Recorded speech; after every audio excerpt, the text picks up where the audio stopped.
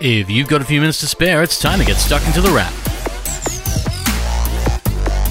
It's January 2021 and you're tuned into The Wrap, Australia's fastest technology roundup. And while we're normally getting our step count up at CES in Las Vegas, this year we're touring the show floor of CES from our very own homes, because CES is virtual this year. It's still happening, but only in a fully digital way, as the coronavirus forces the hand of the world's biggest tech show and forces journalists to stay from home and report from there. That's making for one of the more unusual and comfortable consumer tech shows yet, but one that still offers plenty of technology previews for the year, much of which has to do with your computer. Yes, that thing you use from home for work a little bit more than normal, or play every so often, is getting some changes this year, as computers come to CES in a big way. Maybe it's because we didn't get a Computex last year, it got pushed to this year, or because the work from home movement is inspiring companies to release their gear with gusto. But many a laptop is being launched at CES, and even what's on the inside. And that's actually a good place to start, because it is what's on the inside that counts, and what's on the inside is very important at CES this year, with launches by Intel, AMD, and Nvidia,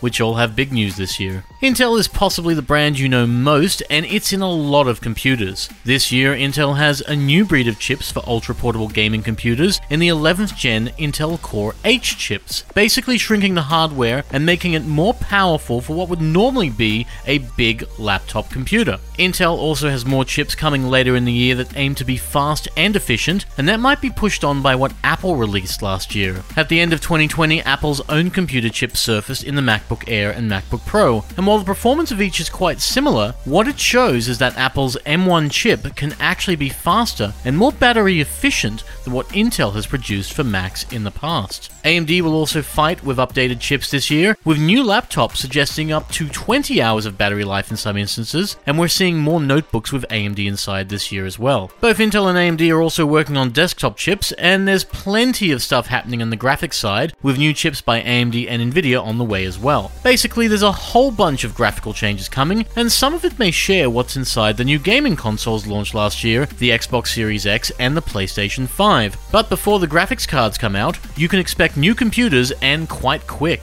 Acer has a few new computers on the way across the Aspire, Nitro, and Predator lines, with big graphics for the Nitro gaming laptops, while the Predator will see performance pushed into a small laptop using that aforementioned Intel chip made for ultra-portable gaming, complete with a fast Nvidia graphics chip as well. Asus announced that its business-grade, consumer-grade, and gaming-grade laptops would be coming out in the next couple of months in Australia, and it's doing some rather experimental things. For starters, it has an ultra-portable gaming computer in the ROG Flow X13, plus a dual-screen 15-inch laptop, not just for gamers, but for everyone else too. Asus is really playing with that dual-screen concept this year, with a 15-inch model including a 14-inch tilting screen that's also a touchpad, plus a 14-inch version that includes a 12-inch screen pad. Dell has computers for the commercial and workstation world, plus for gamers and pretty much everyone else, as Dell and Alienware both talked up releases across laptop and desktop. And Lenovo has a ridiculous amount of laptops coming, some of which might feel a little more experimental than you might expect, including an 8-inch laptop with a bunch of high-end specs and a full HD screen, a 14-inch Yoga Slim with an OLED screen, a ThinkBook with a large electronic ink screen on the back, not unlike a supersized Kindle that can run apps without opening the computer, plus a way to charge computers wirelessly using only an optional charging mat. No need to plug it in there, you just leave it on the mat and it will do its thing. There's also stuff happening in computer accessories, with more monitors from everyone including LG and Dell, and technologies such as mini LED and OLED,